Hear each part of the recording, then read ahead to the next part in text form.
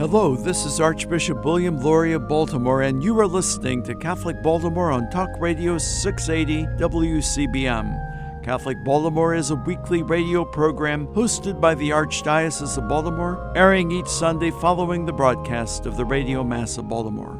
We are grateful to our Catholic radio partners for sharing with us some of the content in this program and for the opportunity to bring quality Catholic programming to the Archdiocese of Baltimore every Sunday. This is Chris Gunty of the Catholic Review. Today on Catholic Baltimore, we're talking with Daughter of St. Paul, Sister Rose Picatti. Sister Rose Picatti is a media literacy education specialist and the founding director of the Pauline Center for Media Studies in Los Angeles. Rose is an award-winning author and film journalist for the National Catholic Reporter, St. Anthony Messenger, and author of several books on film and scripture. Her most recent books are Martin Sheen, Pilgrim on the Way, and The Way, a cinematic film guide. She has also served on the Cygnus juries at Venice, Berlin, and Locarno. Cygnus is the World Catholic Association for Communication, bringing together radio, television, cinema, video, media education, internet, and new technology professionals. Quite a group. Sister Rose's book on Corita Kent was just published, and she's writing one on St. Hildegard of Bingen. Rose has most recently hosted the award-winning TCM series, Condemned, that looked at films condemned by the Legion of Decency between 1933 and 1965, and introduced two films at the TCM Classic Film Festival in Hollywood. I think one of those condemned films was Singin' in the Rain, which was rated O because of a suggestive dance sequence. So it's an interesting thing there. Just this week, she received a Lifetime Achievement Gabriel Award from the Catholic Academy of Communication Arts Professionals at the 2017 Cygnus World Congress in Quebec. We chatted with Sister Rose at the Cygnus World Conference and Catholic Media Conference in Canada. Welcome to the show. Oh, thanks, Chris. It's nice to be here. To start with, how did you end up interested in film and connected to Hollywood? And what brought you there? It was media literacy education. It's part of our charism. It's not only to communicate the word, but also especially to teach young people or those who work with young people how to be critical thinkers regarding their media consumption. And it doesn't mean to be negative about the media. It means to, be aware, to analyze, to evaluate, to be able to create media, and then to act, responsibly regarding media, and then to be involved in the whole media process as a consumer. So that's in our constitutions. I got very interested in that back around 1990, and then I asked to go for a master's degree, which I did in England, because at that time, even now, we don't have any place in the U.S. that gives that degree in a school of education. And when I came back, one thing led to another, and it was through this Catholic Communicators Organization, and then another priest who was writing a book on scripture and film, and I got involved in editing that with him, and then became a co-author with him. So got to Hollywood in 2002, and then a few months later, got a call from St. Anthony Messenger, and their film reviewer was retiring after 40 years. They said, what do you think? Would you like to do it? And I said, sure. And Father Pat McCluskey says, don't you want to think about it? I said, I just did. But the media is just such an important part of the work of the Daughters of St. Paul. Yeah, it's really very important. Why is it so important for your order to be involved in media? We were founded to do this. So our Father, Blessed James Alberione, started us in 1915 because at the time in Italy, there was all this Catholic Church, the Masons were on the rise, and that's all changed now, but and a lot of people had stopped going to Mass, and he said the way we're going to get people to return to the sacraments isn't by yelling at them or doing whatever, it's going to be through the good press, by publishing good books, and especially the scriptures. He saw a New Testament or a Bible in every home way before, the church was even doing that. And so he gathered together priests for 1 year in 1914, and then he started the sisters. And, we were founded without a habit, but once he started applying for papal approval, we had to put on a habit, and we had to live in a convent, and we had to do all this stuff. So he was very much ahead of everything that was to come after. By the time he died in 1971, I was already in the community. He had founded 10 religious institutes and congregations covering almost every need in the church, every spiritual need in the church, in addition to a lay organization. Mm-hmm. And you're known throughout the world, throughout the country, of course, by your distinctive blue and white habit, and the Pauline Books and Media Stores, That's which is, right. if you're talking about putting information in front of people in an accessible way, that's a great way to do it, so that there are options for them to buy good books. Oh, sure, and we try to be in places where people can, either walk in, especially like Manhattan, or they can drive to that they know we're there, but we're online too. We have a huge web presence, between the individual sisters or, the community itself. That's great. In the publishing house. Yeah. So you've gotten to meet and talk with lots of actors and directors. Oh, I love following you on Facebook and seeing your red carpet stuff. It's great. Who's your favorite interview and why? Okay, my favorite interview was with, and now I'm going to blank on his name, the writer of The Perfect Storm. Okay, I don't remember it either. Oh, come on. Maybe it'll come to me, but it'll come back. I just interviewed Harry Connick Jr., though, in February, and it's going to be the cover story for the September issue of St. Anthony Messenger. Okay. But I went on Facebook couple nights before, and I said to people, so I'm going to interview Harry Connick Jr. What should I ask him? Mm-hmm. So when I met with him and I told him what I had done, I said, you now have 2 marriage proposals and somebody else wants your phone number. He started laughing, and I said, it wasn't very helpful to me. And he goes, me either. There you go. He's been married for 27 years, happily. So that's great. Sebastian Junger. Best interview ever. Unfortunately, it was only a one camera, so they didn't have me, but I got to ask him questions. He did The Perfect Storm. He wrote the book. But then he made 2 incredible documentaries about the war in Afghanistan called Korengal and Restrepo. Restrepo came first. And, I thought, is this guy a pacifist? What's he really saying? And he's not, I don't think he's a believer, but he's worked with Catholics, like Timothy, and I'm going to blank on his name too, but really great people. He's worked with them, but he's so thoughtful and so caring about humanity, and about this thing called moral injury that these soldiers come back with because they have to kill children. Mm-hmm. This is a horrible situation that our veterans are facing. And he said, no, I'm not a pacifist, but I believe that violence should only be used if it relieves suffering. Okay. And so far, that's not real evident. Mm-hmm. That suffering. So there's a moral dimension to film, to documentaries, and all of that. And you know what? And these directors, if you ask them questions, that draw them out about their deeper human beliefs, whatever's really human is truly of the gospel. Mm-hmm. It's there. It's there.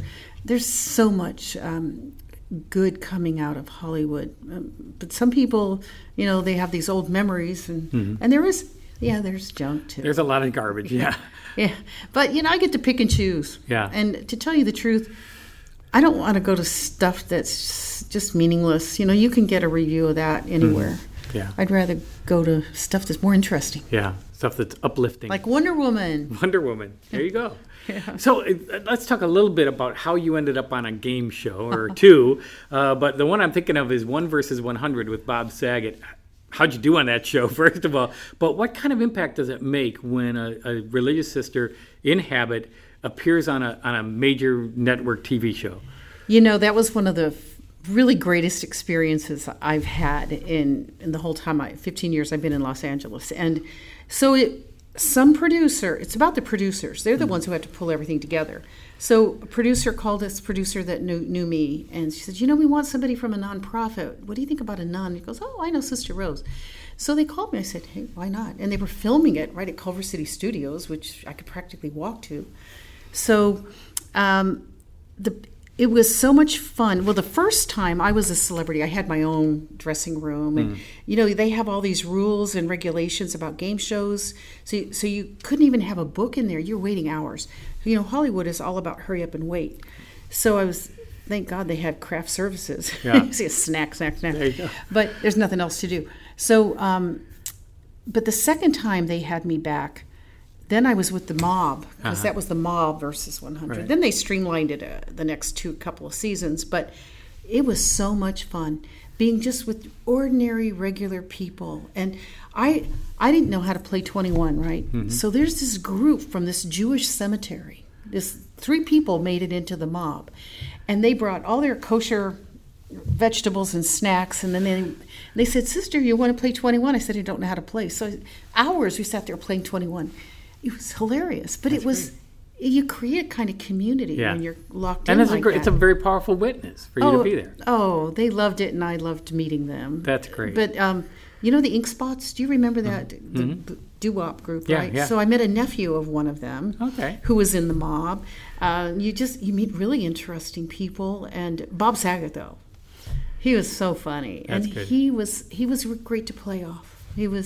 One time, he was talking with the contestant, and it was getting a little bit, thinking, family show. A little racy, yeah. But I was the only one mic'd in the whole mob, the 100 people. So I said, "Hello, family show," and he goes, he looks really sheepishly back at me, and everybody just cracks up. That's they great. Just loved it. That was fun. That's great. Yeah. Well, after the break, we're going to talk some more with Sister Rose Picatti about looking at films through a spiritual lens. This is Chris Gunty, and you're listening to Catholic Baltimore. Catholic news from the Archdiocese of Baltimore and around the world with the Catholic Review. The Archdiocese of Baltimore announced a plan to build a Catholic school in West Baltimore, the first archdiocesan school to open in the city in 57 years. Unfortunately, there is currently no Catholic school in West Baltimore, said Archbishop William E. Lori. And West Baltimore is a great part of our city, but it has a lot of needs to it. He is proposing that the school be named for former Archbishop of Baltimore, Cardinal William H. Keeler, who was a great champion of education. The Archbishop made the announcement at a wide-ranging discussion on urban education with Bank of America Chairman, President, and Chief Executive Officer Brian T. Moynihan, April 26th at the Center Club in downtown Baltimore. To read more about the event and to see a rendering of the proposed new school, visit CatholicReview.org.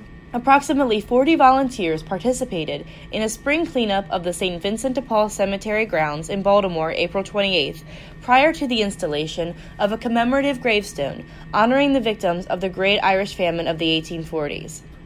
6 students from the Catholic High School of Baltimore and 2 teachers were among the volunteers who thoroughly weeded the area and prepared the site for the new Irish Hunger Memorial gravestone. To read this story and many more, including how Southwest Baltimore girls are excelling in school thanks to the help of sponsors, and how the Pope and others around the world are mourning the death of British toddler Alfie Evans, visit CatholicReview.org. From the newsroom of the Catholic Review, this is Emily Rosenthal.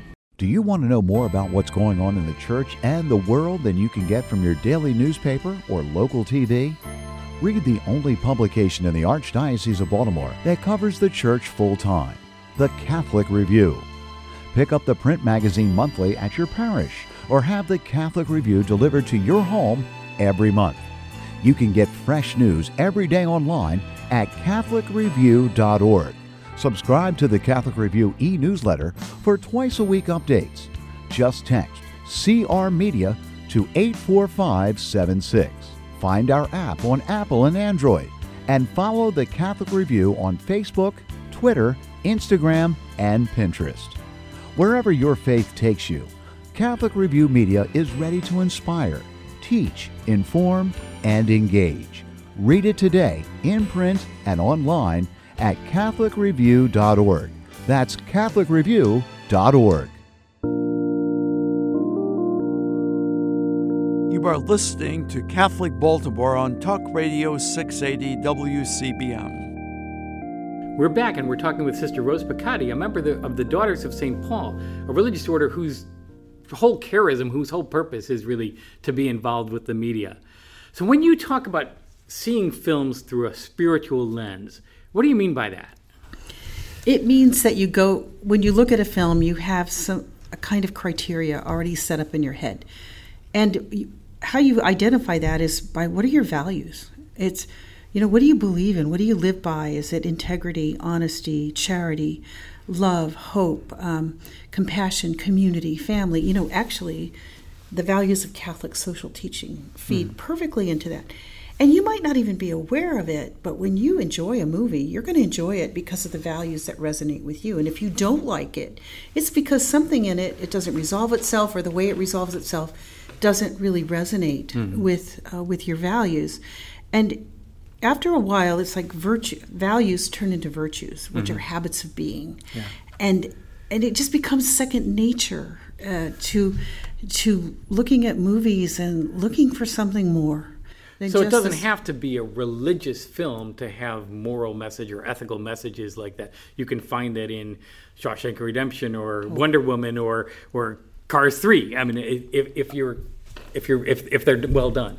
You know, a story well told, an authentic story will have good human values. And if it's truly human, it's truly of the gospel. And if it's truly of the gospel, it will be truly human. So you get some of those, I'm going to call them what they are to me, preachy Christian movies coming out, and some of them may tell a good story, but whether or not it's told well is another question. And if it leads with a message rather than the story, you feel like you're in Sunday school rather than it's like the director and the writer don't trust you to understand the story. I want to be trusted. And if I'm watching a movie, and so I get invited to go to screenings and things like that, to some movies, and you know what, I don't want to go. It's just more of the same, or it's about people who are mostly white, who, you know, they never have a hardship. You know, everything is their own personal, individual journey. It's not the journey of a community, for example. We're community people. We really are. Our culture doesn't celebrate community as much as it celebrates the individual.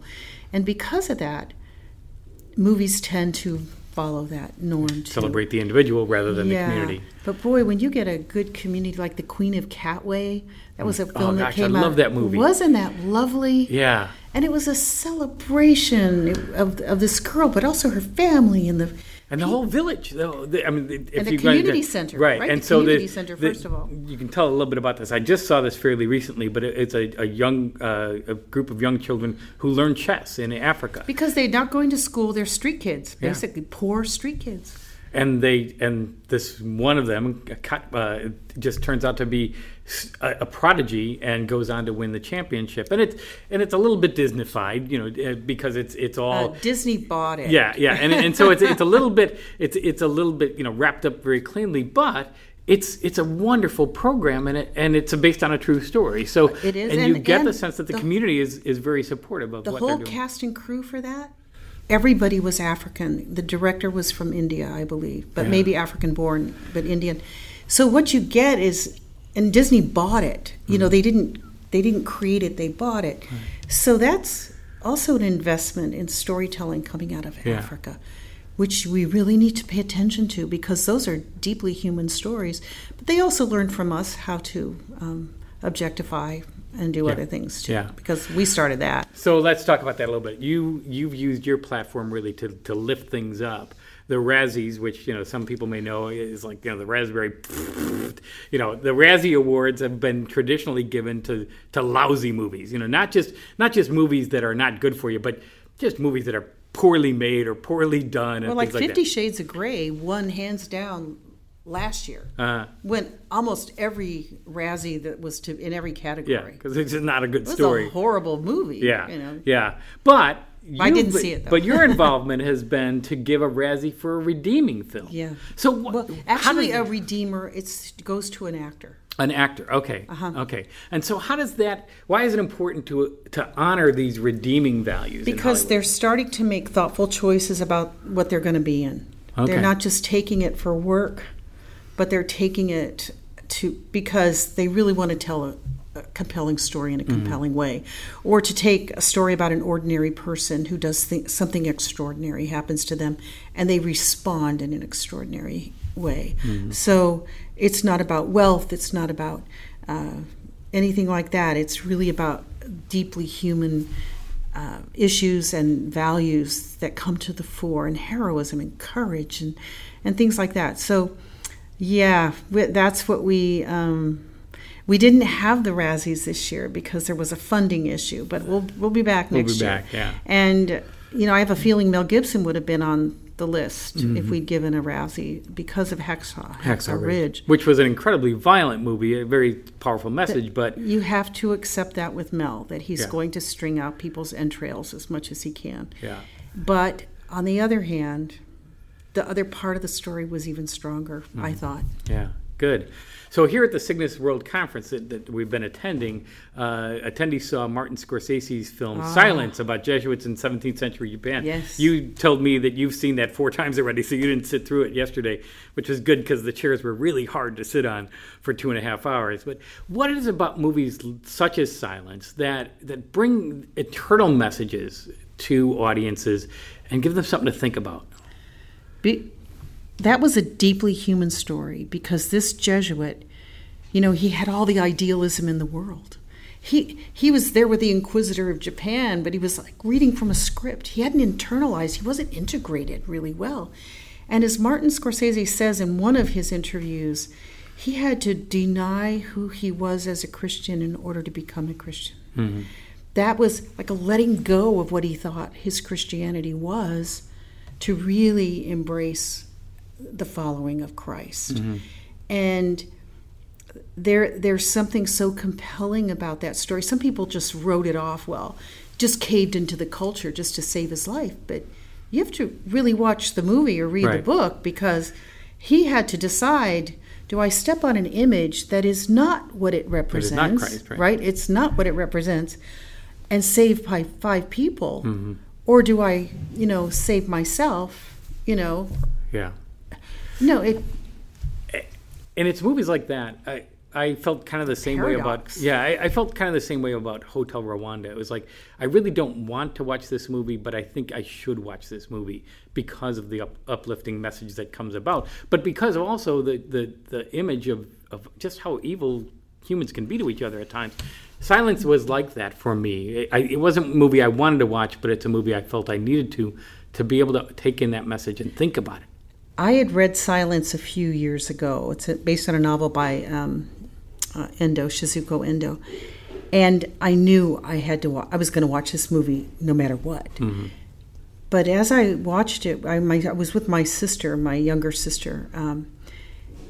The lights went down and she goes, "Wow, that's not going to be a crowd pleaser." No. And I said, "Well, no." But I couldn't write about it for a week. I was so profoundly moved on so many levels because it's about one's concept of God, one's relationship with God, one's expectations of God, or what one thinks one knows about God, but doesn't really. Yeah. Yeah, hasn't internalized it really well or integrated that relationship with God really well. So that's always compelling to me because, when this is my 50th anniversary, by the way, of entering the community, and I was 3. Okay. No, just to let you know. No, I was a little older. I was in high school, but that's a long journey to get to. So if you're on a spiritual journey, if the spiritual life is important to you, you make a retreat every year, even if it's just for a couple days. You do something. You do spiritual reading every day. You see a movie like Silence, you get it. Mm-hmm. You get where he's at, where he's young and idealistic and impractical. And when he's talking to the Inquisitor, he's not really engaging in a conversation. He's just talking at him with what he thinks he knows. Yeah. And I've been through that. Not until much later that you realize you don't. So you got to grow. Yeah. You have to grow. And so he was forced to grow. Yeah. And it's great when art can do that for us. It's Martin Scorsese. When he accepted that award last night, I posted it on Facebook, a 2-minute acceptance speech. I was deeply moved. And to see him at the dinner, were you present for the dinner? He was there with his wife, and it was just beautiful. And he looked so deeply at peace at dinner last night. I think I heard that he thoroughly enjoyed being with the Catholic Communicators Group. That's great. And, this is the first time the church has ever recognized what he's done. And if you look at any movie he's made, there are Catholic themes, some more explicitly than others. Yeah. To have that recognized, It's not just what we receive, it's also what we give as communicators. So. Good. Well, thank you so much for being with us. We've been talking with Daughter of St. Paul, Sister Rose Piccotti, about films and actors and Hollywood and game shows and all of that, and your 50th anniversary in professed life. So thank you so much for being with us today. Oh, thanks, Chris. This is Chris Gunty of the Catholic Review, and you've been listening to Catholic Baltimore. Life can be hard, and at times we feel overwhelmed and alone. When faced with problems, know that there is a group of Catholics who are part of the prayer ministry of the Archdiocese of Baltimore, waiting to lift you and your needs to God in prayer.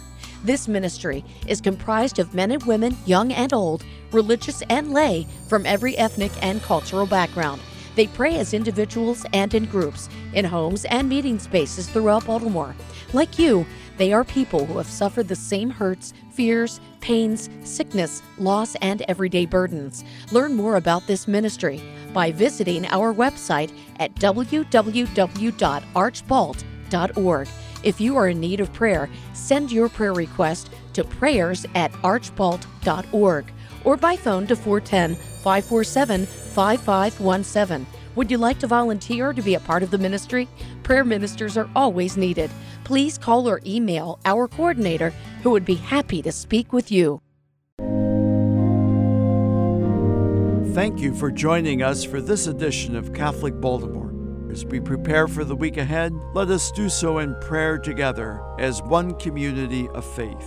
Our Father who art in heaven, hallowed be thy name. Thy kingdom come, thy will be done on earth as it is in heaven. Give us this day our daily bread, and forgive us our trespasses, as we forgive those who trespass against us. And lead us not into temptation, but deliver us from evil.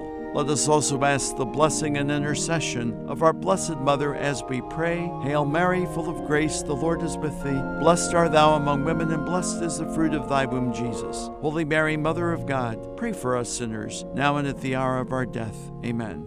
May God bless us and keep us always in his love.